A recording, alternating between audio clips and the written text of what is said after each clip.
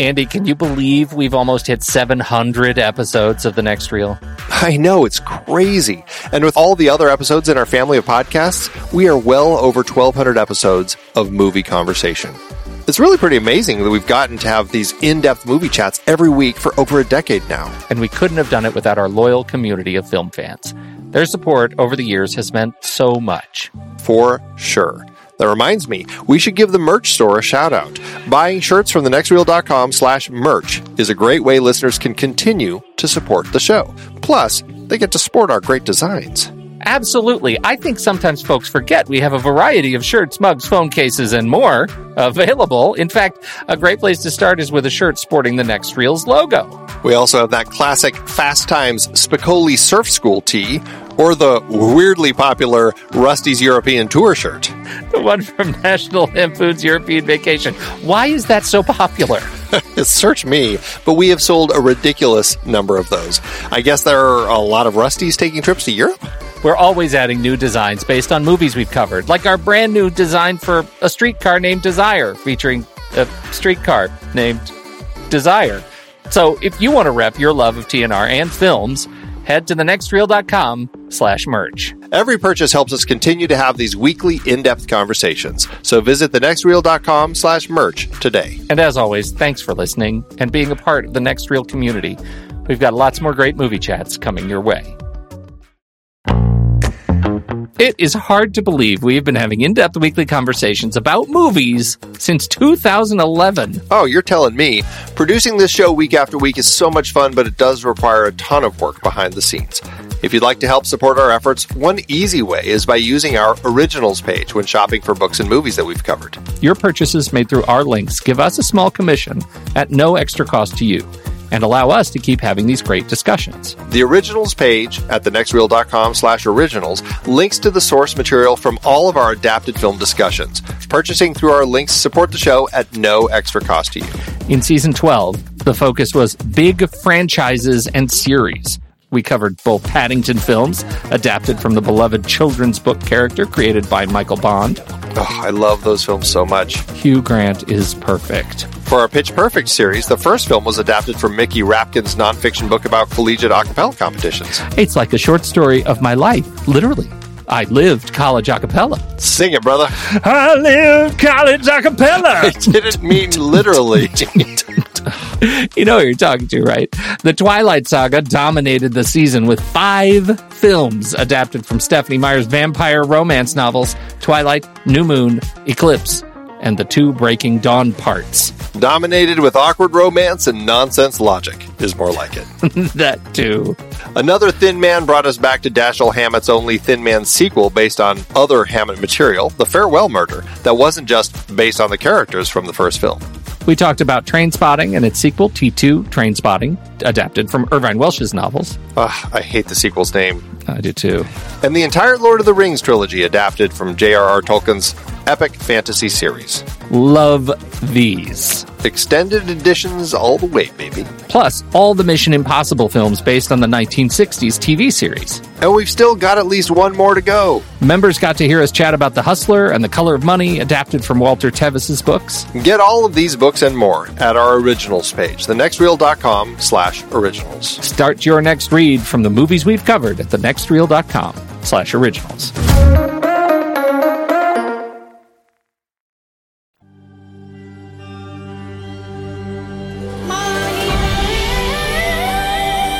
I'm Pete Wright. And I'm Andy Nelson. Welcome to The Next Reel. When the movie ends, our conversation begins. Gangs of Wasseypur Part 1 is over. This is Wasseypur. Here, even a pigeon flies with one wing and uses the other to guard his innocence.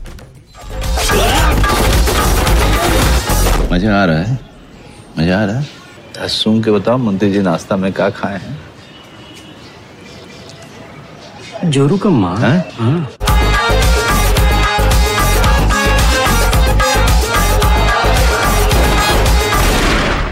उस हरामी को हमें मिटाना है. Gangs of Wasseypur, Andy. I had never heard of this pair of films, Part 1 and 2. This epic magnum opus of gangsters. I had never even heard of it until you said we need to do it. And I thought, oh, okay, I really want to talk about this. And now I feel like I can say with confidence, I'm glad I did. Oh, good. I'm glad to hear that. What'd you think? I really enjoyed it. In the realm of films that you'd call epic, this is one that certainly fits that term. It is a big story. It's encompassing a lot of people, a lot of family members. And over a long period of time, this particular half of this saga covers essentially like from the 40s into the 90s with a prologue that takes place in the aughts. And so there's a lot of stuff there, and it moves fast. Like we're kind of racing through this film with so many different people that we're meeting and relationships that we need to keep in our heads as far as how they're connected. And I thought the storytellers do a really good job of creating this space, giving us this world, giving us a sense of the importance of coal and everything in kind of Indian society. And just the whole thing was gripping. It was a very gripping 2+ hour film. And I had a great time watching it. Can't wait to see part 2. Can you just straighten out for me just before we get into the main show? We watched part 1 and 2 are both exactly 2 hours and 38 minutes. What was the original release? Was this really originally released as one film? It was not originally released as one film. It was made as one film. That was, 5 hours and whatever that would be, 5 hours and 19 minutes long. And all of the distributors in India said, nope, we're not going to distribute anything that's that long. Sorry. Yeah. It played at Cannes. It was, I think, the first Hindi film to play at Cannes Directors Fortnight. And it was the full 5 hours and 19-minute long version of the film. It also played at Sundance in that length and was received very well. But they couldn't get distribution. So the filmmakers, and this it's interesting to put this into this particular season when it's a season of franchises and series, when it really is kind of one film that was forced to be split into two because no one would distribute it. Right. And so we are talking specifically about just part 1, but when they did release it, part 2 was released just a few months afterward, because essentially they were both done. They just, were able to kind of space them out just enough to keep audiences excited and keep the story in their heads.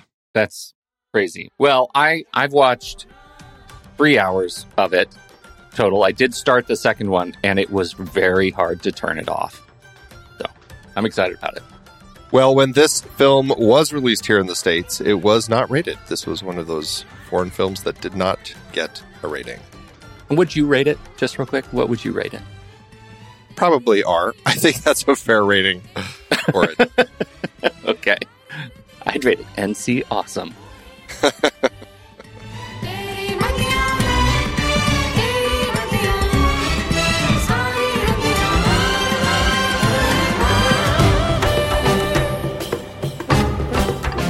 All right, Andy.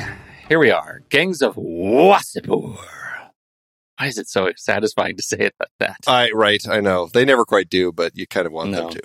Mm. So before we start talking about this, I just thought it was important to just note that this is based on real events, that there was this, what they called a coal mafia, and the area was Dhanbad, which is Dhanbad and Wasseypur. You kind of get this little map explanation of the area at the beginning of the film. There's Dhanbad and Wasseypur. They're two towns next to each other. They're all in this particular area that goes through a few different sets of governmental leadership over the course of the story based on whether the British are ruling or not.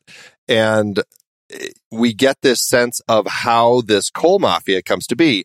What's interesting is that in India, there were a lot of these, what they called mafia rajas, which are regimes that were ruling particular areas or types of economies. There was a jungle Raj that was ruling the jungles. There was a Gunda Raj, which ruled the Gundas. There was a timber mafia. There was a contractor mafia. There were various land mafias and a coal mafia.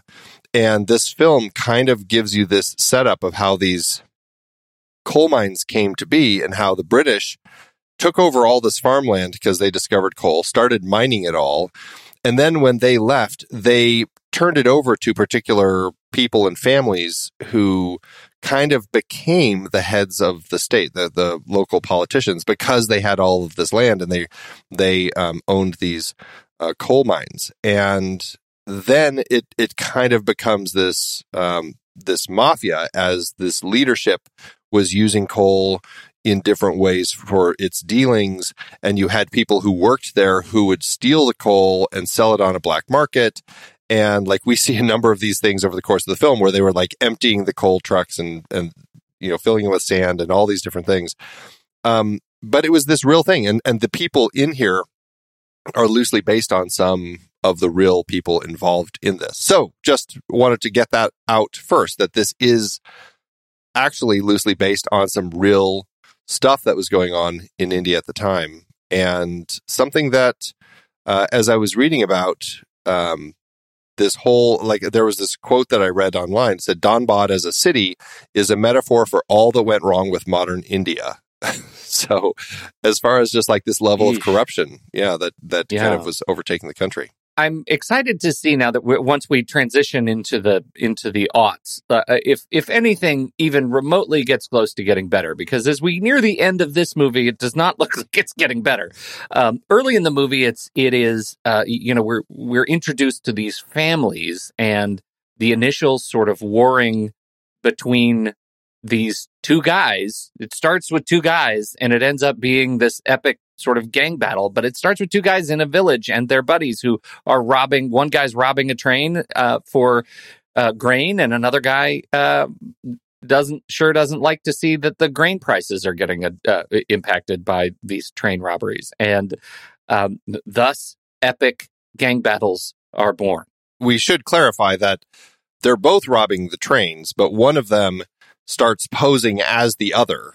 That's right. You're right. To steal That's it, and then he's selling the grain. And so this other person is very upset that not really our protagonist, but kind of the father of the main guy that we're following over the course of the film is stealing the grain and then selling it and kind of ruining the market. And then what I found so interesting is that they don't go after each other. They talk to the village elder, who like kind of tries to work to straighten all of it out. And that's kind of how things were handled at this particular point in time.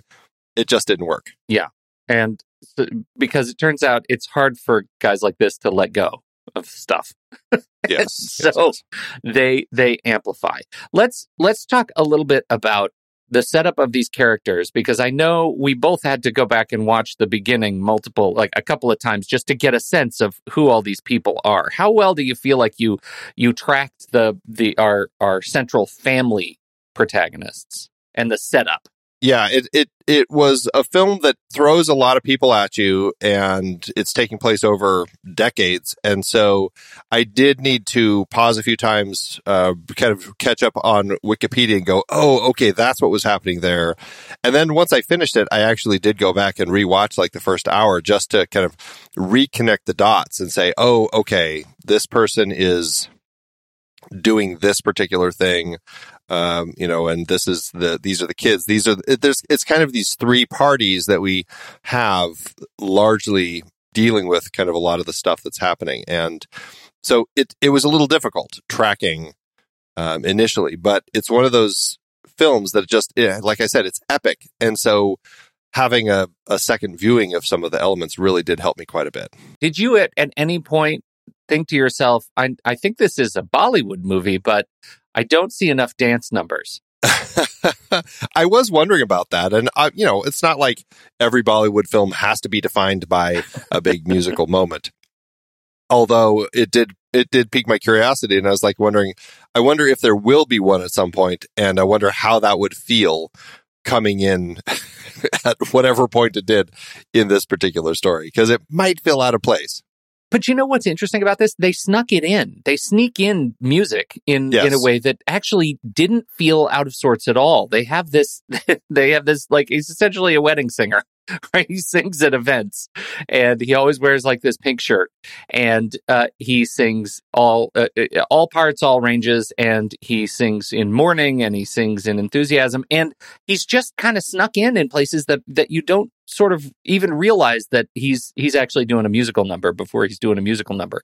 I think the Bollywoodishness is that they leave the musical number on just a little bit longer than would have been in say, a Scorsese film. But there's definitely music in this, and I actually didn't find that out of sorts at all. And I actually feel confident if they were to include a dance number, I actually have some confidence that they'd be able to pull it off in a way that feels earned. Director Anurag Kashyap, as you mentioned, I mean, I think this is an exceptionally competently directed film. Absolutely. And definitely there's a lot of elements that you can see in what he's doing pulled from Scorsese and Coppola and De Palma.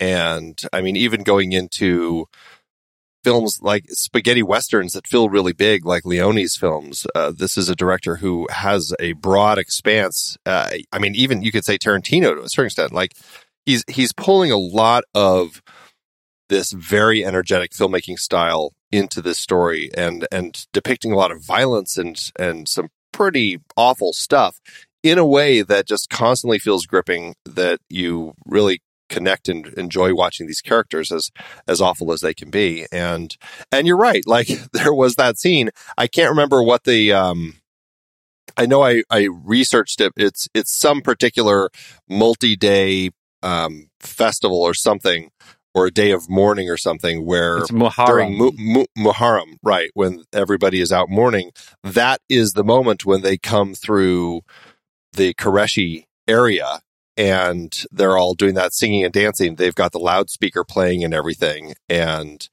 it was kind of fun to see them like doing stuff like that. It did fit these characters in a way that made it work and made them fun to watch. And, that is a particularly gruesome set piece, using this national sort of day of mourning and have it sort of punctuated by throw the bomb, like as they initiate this massive bombing attack. And it just continues to amp up from there in these sort of guerrilla tactics. So, I feel like they did that really well. One of the other things that I think they did well in terms of keeping everybody straight, even though, we had to do some study to actually make sense of it. Every time they introduce a new character, they give them a title card, and they also give a nice title card for major date changes, major sort of era changes. I found that really helped me to focus on who they wanted me to focus on at any given time. It was structurally a sound outline, right? Like I felt like I was reading bullet points of story as we got through this thing, and that helped a ton. And I thought it was a really neat sort of conceit. Oh, absolutely. It was a great tool. And I mean, we've seen other filmmakers do that sort of thing, but it's just a way to really pinpoint, oh, okay, this is going to be a prominent player, or like, oh, this is that kid that we've been watching now all grown up. Like, when we see Sardar all grown up and we're like, okay, now we're following him. It's just a way to really kind of clarify a lot of these elements and keep things clear, especially because you have these groups all overlapping. I mean, largely it's, now I'm blanking on his name. What's the other guy's name that is leading the town? Who's leading the in the beginning, or the labor minister? Yeah, the one who becomes and who hates his son, like the one who's always making fun of right. It's Singh. It's Jagjivan Ramadir. It's Ramadir. Yeah, Ramadir Singh. Right. So he's kind of the corrupt politician leading things, and he hates his son because his son isn't very good at it. Right, his son is terrible. And then you have Sardar Khan, who's the family who's kind of leading a lot of the unrest, I guess we'll just say. Right. He's and then Skywalker. The Qureshis. He's right. And then you have the Qureshis, which are the butchers, and they kind of are between the two, and everyone kind of at different times. It feels very much like, the red harvest sort of story, where at various points in time, different people are working with each other in order to come at that other one, Yes, and for sure. It plays really well in the way that these groups are all trying to get ahead and trying to be the one who is going to have the most control in this area. Yeah. For sure. So you dropped Sardar. Since this is his story, do you want to talk a little bit about your thoughts on his character? His character is a dark character, and he's an interesting one to watch. And you get a sense that he kind of became who he did because of his father, who we see at the beginning. So Sardar's father, Shahid, is posing as Sultana Qureshi, who is the father of the butcher. Because he's doing such a good job, he ends up getting employed by a young Ramadir. And then Ramadir overhears Shahid saying that he's going to soon overpower Ramadir and take over. And that's when Ramadir has Shahid killed. Sardar is taken off by Nasir and raised, and vows, when he finds all this out, he vows that one day he will kill Ramadir. He's going to avenge his father. And he becomes this criminal leader. Now, I don't know if I've seen anything else that Manoj Bajpayee, who plays Sardar, has been in, but in this particular film, he felt dangerous. Like, he played it in a way that I found very effective and interesting. And, he shaved his head because he said, I'm going to shave my head until I have avenged my father. And so he's got a shaved head and this mustache that just makes him look so menacing throughout the film. I think they're also depicting the relationships of the time and the way that the Indian society treated relationships, where he has his first wife and kind of has a rough relationship with her. And so he has a second wife, and his first wife, there's this just kind of a lot of negative energy with the way that he treats the women in his life that's kind of difficult to take. But I still found him to be a really interesting character as I watched him pursue a way to kind of overcome the terrible way that Ramadir was ruling things and was pushing society to be more and more corrupt. So it's interesting, and this is one of those levels of who's worse sorts of conversations we had, like in our pre-show chat for our members, about like, who do you really root for here? I think that's the real question. I think Manoj Bajpayee, I never heard what he was up to either. And it is fascinating to see that he is, according to Wikipedia, quote, regarded as one of the finest actors in Hindi cinema, recipient of 3 National Film Awards, 6 Filmfare Awards, and 2 Asia Pacific Screen Awards, awarded the India's 4th highest civilian honor, the Padma Shri, for his contributions in art. The guy plays, and I think he is great. He is a complex character and a lot of darkness. But what's so interesting about it is the first time we really see him, he's having an affair on his wife, right? That is, right. and is like being beaten up by his wife with a broom and chased out of his own house. That is not the profile of a horrific gangster, right? That's how we're sort of introduced to this character of any substance as he takes over. Like, we've seen him as a young character, we've seen him as a kind of growing up under his father. But once he's an adult and vows to shave his head and do all that, we join his story as he's being beaten up as a philanderer. And I think that's really interesting, because then we're sort of building back with him as he's building his reputation as this like terrible gangster, along with his sort of destructive tendencies toward his marital relationships. He's just not. He's not good at that stuff. And I don't know, specifically to your point about our conversation earlier, I don't know if that makes him, if that's our in for him, right? What is it about this guy that makes me sort of root for him? One, it's a vengeance story, right? I'm interested in him avenging his father's death. That's the big one. That's the anchor piece. But 2, the fact that he's not good in his relationships doesn't make him a good person, but it makes him fallible. And I am interested in a story of somebody who is at least in some way trying to make good on past mistakes. I don't think he ever really is successful at doing that. But you do see him try. At one point, one of his strategies is, you know what, why doesn't everybody just move in together? Don't worry, you can have separate kitchens. right? That's his big play to try and unify his family. And that I have some sympathy for or some empathy for what he is going through. And I think might be another part of the inn. Yeah, it's interesting to see the way that plays, and the way that, there's strength in Richa Chadha plays his first wife, Nagma. So good. And she's great, and she does not really take his, his crap. I mean, she obviously is hurt, and I like that we get to see how devastated she is when he decides to not come home and to marry this other woman. And in this particular society, there's nothing she can do. She just has to deal with it. But it's not the end of their relationship. And that was an interesting element, because when things aren't going well with his second wife, he comes home to Nagma, and she, isn't very excited about it, but still ends up welcoming him home.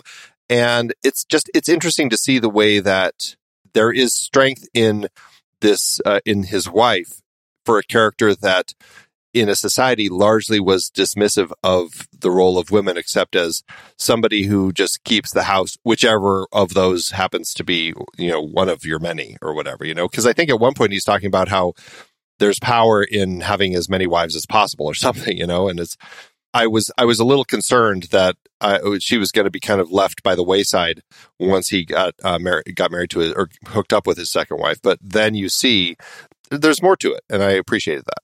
Nagma is the mother of three.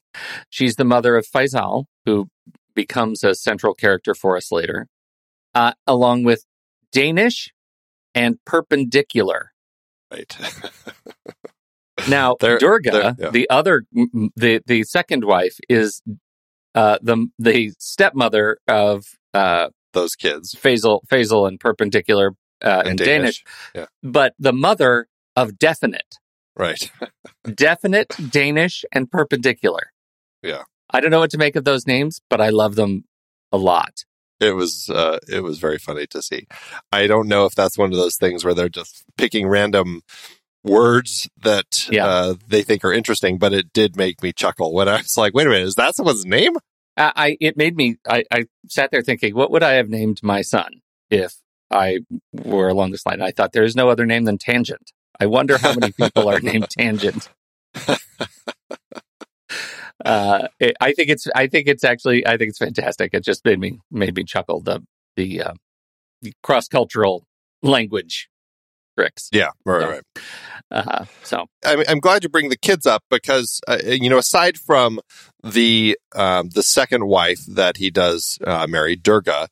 And Durga kind of comes into it after he escapes prison and he's hiding out, and she's kind of I couldn't quite figure out exactly what her backstory was. It's not like she was an untouchable or something like that, but she was kind of she was a housekeeper for this person who took them in hiding from when they escaped. And they had kind of taken her in as their housekeeper because something had happened in her life, and she was kind of seen as somebody who wasn't going to really be able to have much of a life because, like, I wasn't exactly sure her backstory. But anyway, Sardar sees her, falls for her, and decides, I'm okay. I don't have any issues with any of that. And that becomes the second person in his life. And like you said, the mother of Definite. And as important as she is, we don't meet her until well into the movie. Like, we get through the 40s, 50s, 60s, almost all the 70s. We meet her when he's, after his escape from jail in this home in 1979 in movie time. And so, like, she's a little bit late in the movie, but becomes a pretty central sort of character in their little trio. Yeah. And is great. Yeah, she is. Rima Sen is fantastic. I really do like her too. Yeah. And it's interesting, though, because it comes at a point where his first wife, Nagma, and his eldest son have been really working to help him escape prison. Like, to the point where mom is helping train, I believe it's Faisal, right? Or is it Danish?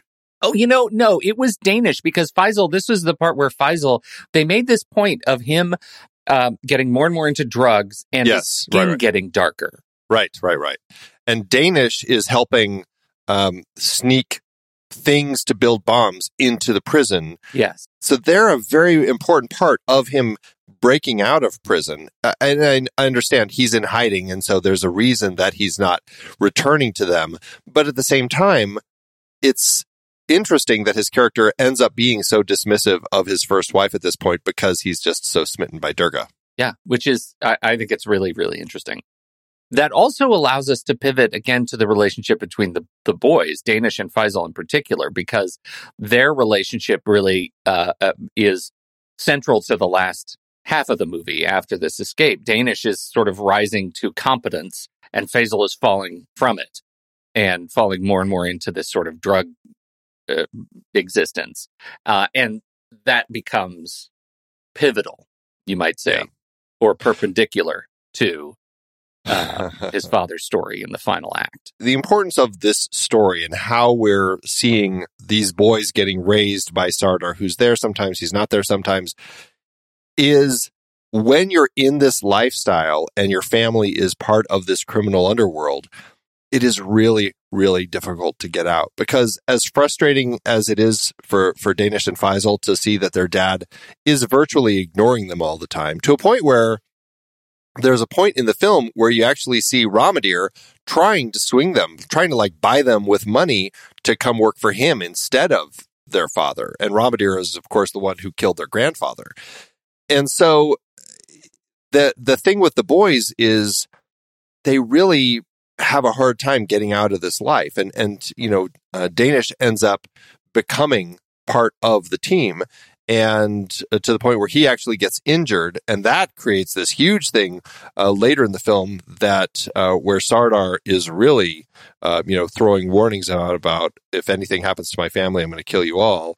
But it also is the thing that brings him and his wife together again, Yeah. And then Faisal is another one as he gets older who ends up becoming part of this whole thing and becomes a fairly important part of the end of this particular story as far as things happening with his father, it's interesting to see how all of that plays out. Because the entire third act asks the question of value of relationships, friends versus business. And I think that's a really important lesson for Faisal, who I feel like at the end of this movie, it poses the question, what would happen if Michael Corleone had been gunned down and Fredo had to pick up the business, right? Fredo was an idiot. Faisal is portrayed as like an idiot drug addict. What happens when he is not only responsible, but left holding the bag? That's the big question. So Faisal and Fazlou are really good friends, apparently, and he gets drugs from Fazlou and they hang out at his house and he, just gets high and falls asleep all the time. And Fazlou also works for Sultan. Right. The butcher family. The butcher. And so Faisal is just talking to his buddy, Fazlou, and says, oh yeah, dad's going out without security. Fazlou it feels like there is no question for Fazlou. He calls his Sultan and calls up the Qurayshis and says, hey, no bodyguards on Sardar, have at it. And that leads to the dramatic assassination of Sardar. Just leading up to that, though, we should also mention that when Sardar, when he goes out on his own, he also goes to Durga's house, his second wife, and gives her money. He continues stopping by and helping pay his families and stuff. And you see him talk to his young son there, and she doesn't come out. She's remaining hidden behind some drapes, and so he doesn't know that she's aware that he came by.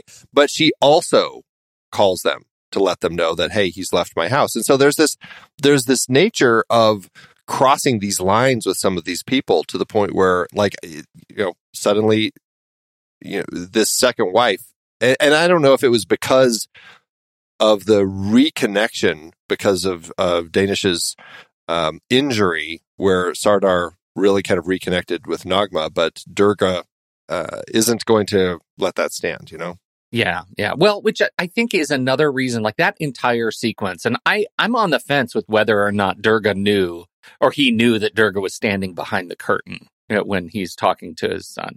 The way that it's shot it never fully clearly spells it out, but I didn't have a sense that he did and it's just really because of the way that our director framed everything. Like Kashyap really framed it where she was hidden, he was talking to the kid.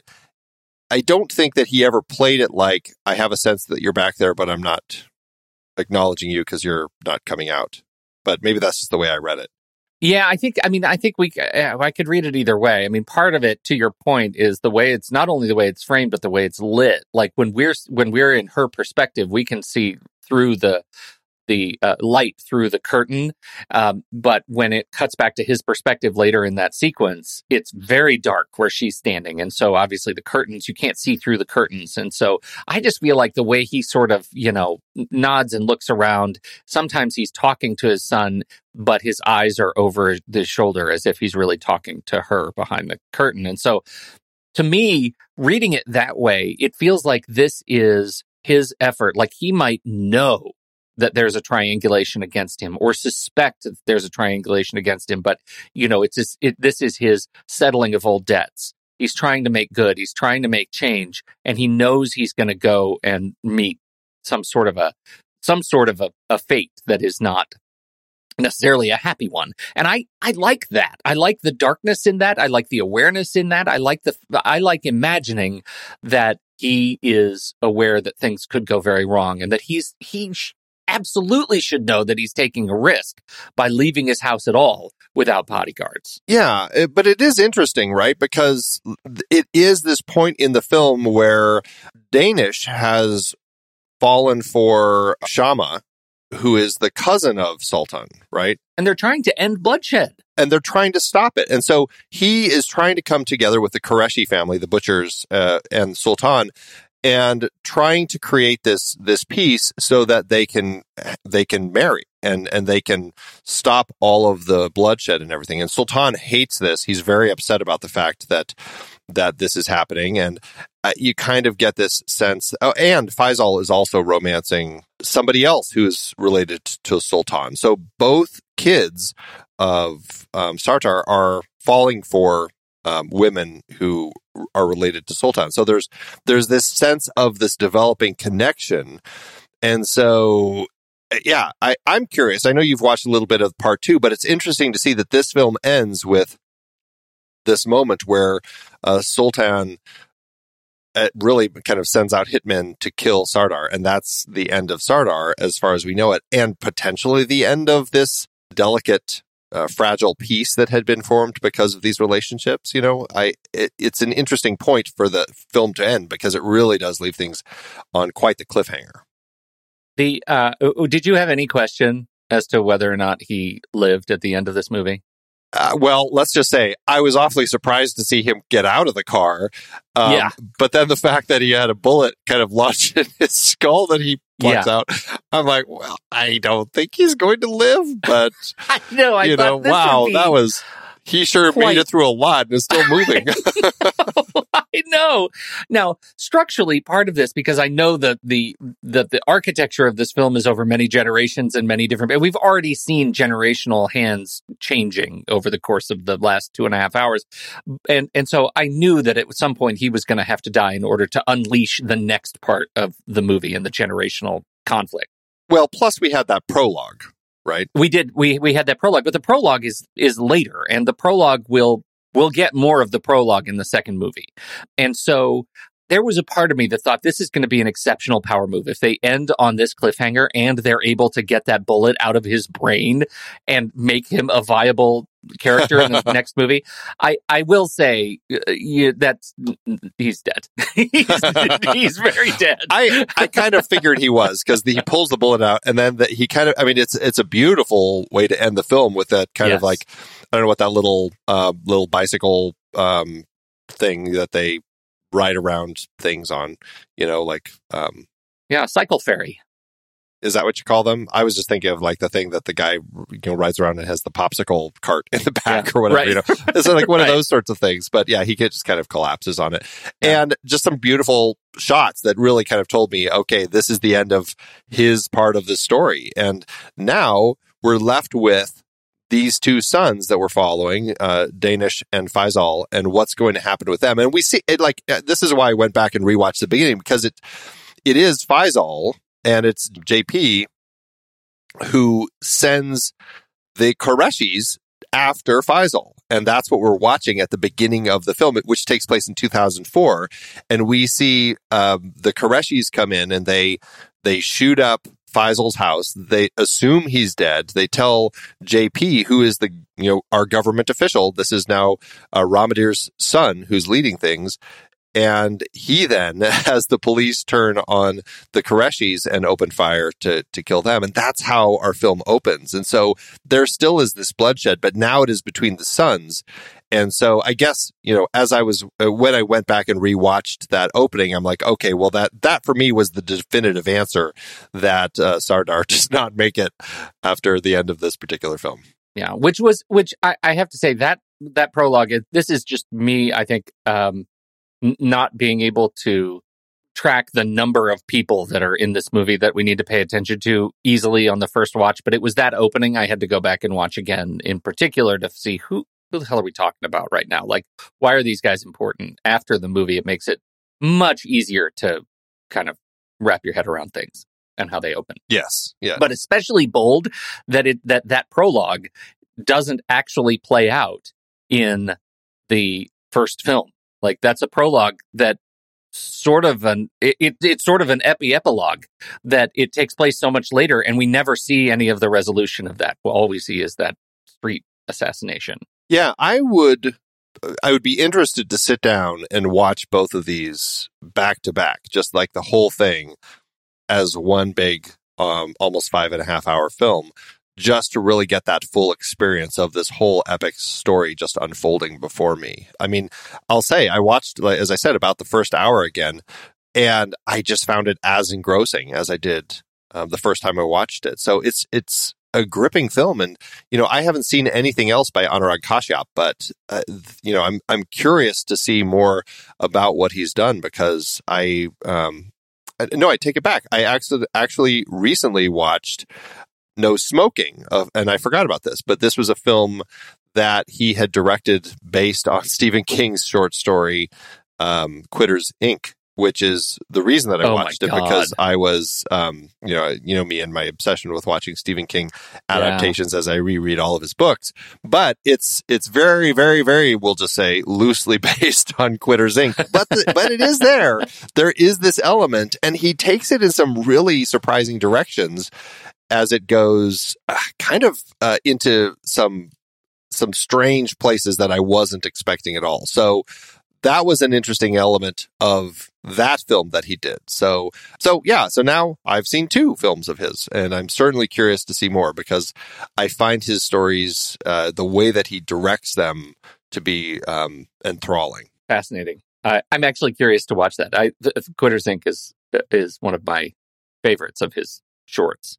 Yeah, it's a very different take on it, but I found it to be, and I guess it was not received well, but in the scope of what he was trying to do with a Stephen King story, I found it to be this really surreal way to take the story that honestly kind of fits in with some of the ways that Stephen King kind of plays with ideas in his stories. So it's different, but definitely worth checking out. A quick aside, how does it compare to James Woods in Cat's Eye? Well, I mean, that is a very straight up adaptation of the story, and I thought they did a great job of it there. Yeah. It's just totally different. Like, at the start of the film, he wakes up in he's in some crazy Russian gulag or something, and there's this bathtub up on a hill outside of the prison, and he has to escape this prison and run up and get to the bathtub, and then suddenly he wakes up and he's actually in bed. It was crazy. It is a really strange take on the story, but just fantastical in a way that I wasn't expecting, that made it much more interesting than I ever would have guessed it would have been. Awesome. Well, I like you say, about just in terms of Anurag Kashyap, I am provoked to see some more of his work because he's fantastic, and he's only 2 months older than me. So it means, come on, straight up. It's like, that's practically a brother. Yeah, right. And I don't know. It makes me want to look into his. He did a Netflix series called Sacred Games. It was India's first Netflix original, Sacred Games, and it makes me curious to see how he handles this kind of stuff, this series stuff, because especially if they're throwing Indian Netflix money at it, it was probably been immediately canceled after a season, but I am curious. I do see that it had 2 seasons, so you got 16 episodes of that to watch. 2 seasons I've got. All right. Yeah. Anything else? No, other than, I feel like the construction, everything about this film, the cinematography by Rajiv Ravi is just a very effective, gritty, colorful. I think that it feels like I brought up Scorsese and Coppola and De Palma and all these other filmmakers, but at the same time, it feels very much of India. Like there are a lot of elements that just feel like it's part of this world. And so I had a great time, and I'm very much looking forward to seeing part 2. Me too. All right. Well, we'll be right back, but first, our credits.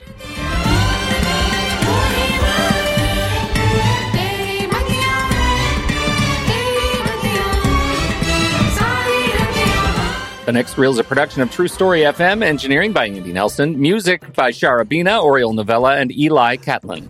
Andy usually finds all the stats for the awards and numbers at d-numbers.com, boxofficemojo.com, imdb.com, and wikipedia.org. Find the show at truestory.fm, and if your podcast app allows ratings and reviews, please consider doing that for our show.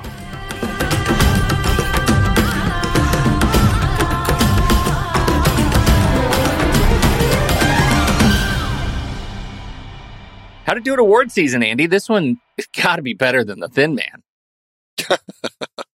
Well, to your point, there are a lot more awards and award groups out there in 2012 than there were through any of the 30s or 40s.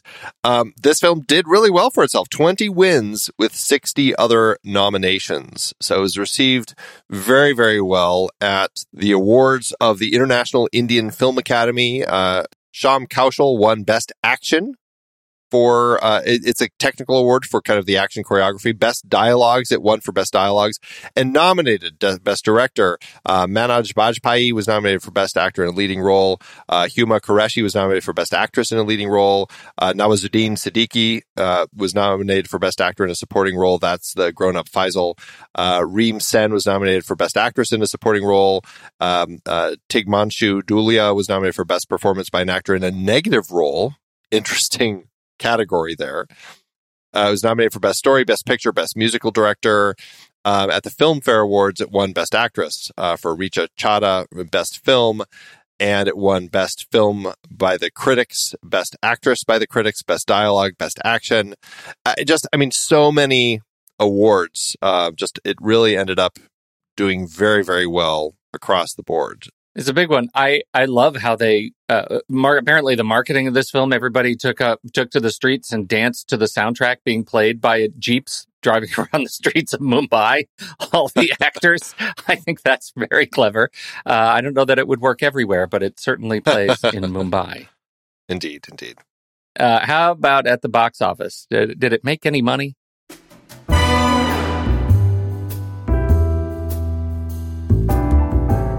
Well, this is going to be an interesting one to discuss since essentially Kashyap, as we said, made one giant film that was then split into 2. Because of that, the budget's often discussed as one number, 2.3 million after converting it from rupiah. I did find that in a few places they seemed to, I don't know if it's arbitrary, but they seemed to split it to 1.1 million for this film and 1.2 million for the other film. And in today's dollars, the 1.1 does end up being about 1.2 million for this first part. Both parts of the movie, as I said, premiered at Cannes in May 2012 as one big film. And then this one opened in India on June 22nd, 2012, and it did mediocre business. I couldn't find any information about any international releases, though I did see some domestic critics reviewing it, so I'm assuming it played limited, at least in New York and LA. The movie's total international gross was $3.5 million or $3.9 million in today's dollars, and it does land this first part with an adjusted profit per finished minute of $16,800. Interestingly, it wasn't viewed as a success, though it did turn a profit. I think overall, once you put the two together, they kind of viewed the whole thing as a success, but this first one, they didn't think it was quite as successful as the second one. I can't wait for you to watch the second one. I can't wait to finish the second one. It opens with quite a bang. So fantastic. Awesome. Yeah, great film. Yeah, I'm really excited that we did add this to the list, and I'm very much looking forward to seeing part 2. All right, well, we'll be right back for our ratings, but first, here's the trailer for next week's movie, Gangs of Wasseypur Part 2.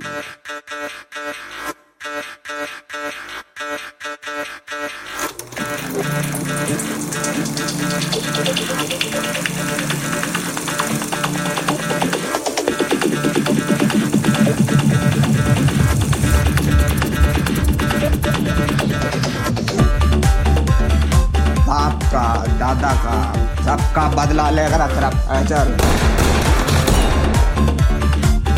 हमला नाम perpendicular है फैजल खान हमने बड़े भाई हैं मेरा भागो सब हमारे पास दुकान लूटने के लिए आए हैं आप जानते हैं बाहर लोग पुलिस वालों को क्या बोलते हैं पुलिस वाला रोज फैजल का आंट खुलाने जाता है क्या बात कर रहे हैं अब तो हंसी आ रहा है लड़का और लड़की कभी दोस्त नहीं होते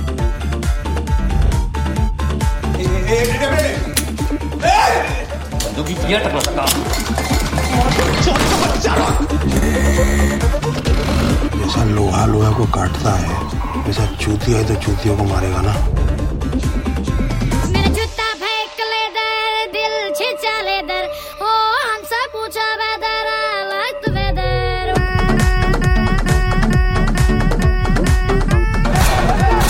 पूरा का पूरा वासेपुर बंद करवाओ भूल के सब भागे अरे सो जाओ नहीं गद्दा जमीन पे बिछा लो हेदर दिल छिचा ले दर जुत्ता जुत्ता जुत्ता जुत्ता जुत्ता जुत्ता जुत्ता हम माँ बनने वाले हैं अच्छे को बोल रहा है अब्बू ने हालो बोला जुत्ता जुत्ता जुत्ता जुत्ता जुत्ता जुत्ता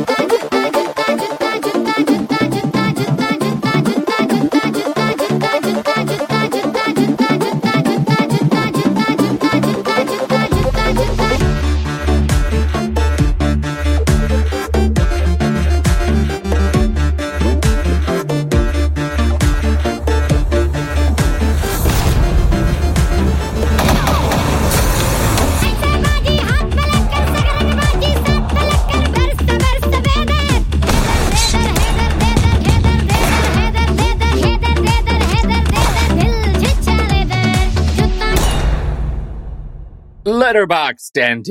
Yes. Now, how are you going to handle this?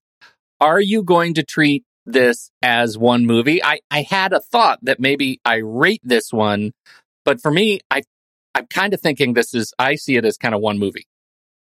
So both movies have to have the same rating. You know, I suppose that's true. It is one of those films that they released it in 2 parts. It's listed, interestingly, on IMDb as just one film, but on Letterboxd as 2 films. And so I suppose it makes me wonder, has it ever been released outside of a few theatrical locations as a single film? And I haven't looked into that, but I am curious. I don't know. I guess I'm going to rate this as just this film since that's all I've seen. And then once I've evaluated part 2, I may come back and adjust my first rating depending as kind of this one big film. But this one, I really liked it. I found it to be gripping, and I did not feel at 2+ hours, 2.5+ hours. I was at 2 hours and 38 minutes, 2:40. 2 hours, 38 minutes. Yeah, both movies are the same. Yeah. I did not feel it lagged ever. And I had a great time. So I'm going to say for this one, I'm going to start with 4 stars and a heart. I'm right there. I think that it is, it's one of those movies that I feel like is going to age well for me. And to your point, how easy it was to watch the beginning again and to start the second movie immediately, even after spending 2 hours and 38 minutes with the movie. It was absolutely effortless to just press play and continue watching this movie, watching the story. Faisal. So, yeah, I'm at 4 stars and a heart. And I think, depending on how well this next movie wraps up, maybe it inflates a little bit. I'm excited. Yeah, absolutely. Well, don't forget, visit thenextreel.com/letterboxd, and you can get your patron or pro membership. It does work for renewals as well. So what did you think of Gangs of Wasseypur Part 1? We would love to hear your thoughts. Hop into the Show Talk channel over in our Discord community, where we will be talking this week about the movie. When the movie ends, our conversation begins.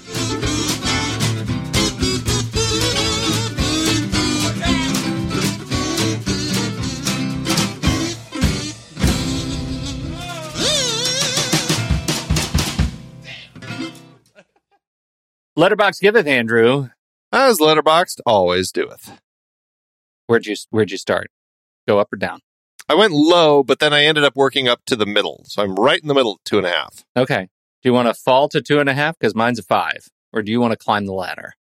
Let's climb the ladder and end on a high note. Okay. Go for it. I got a 2.5 by November. And I think that there are probably a lot of people who are going to come out of it feeling this way. Just another gangster epic where men are horrible for 3 hours straight. Hold my beer, says part 2. Yeah. I've got a 5-star review from Shreyas Misra, who says, "My face when you kill off your main character," in all caps screaming, and then emoji of shock face. P.S. This is the best movie ever made, and this includes part 2 because they are one 5-hour movie. F you if you disagree. Wow. Okay. You go, Shreyas Misra. Thank you, and thank you, Letterboxd.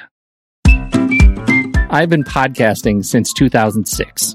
In that time, I've tried countless hosting platforms, but in August 2022, we switched to Transistor to power all of our shows here at True Story FM, and it's been a game changer. I love the Transistor allows unlimited podcasts and storage without extra charges. We can publish so much content, and we do.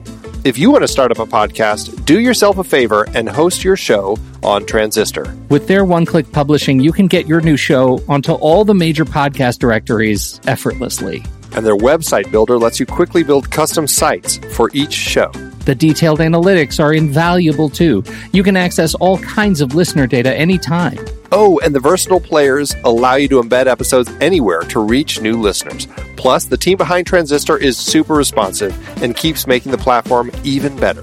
After using countless hosting services over 15 plus years, Transistor has been, hands down, the best podcast partner for us. If you want a hosting platform to take all the worry out of getting your podcast out into the world, go to thenextreel.com/transistor and check it out. Support our show and support your own show by going to thenextreel.com/transistor. Start growing your podcast today.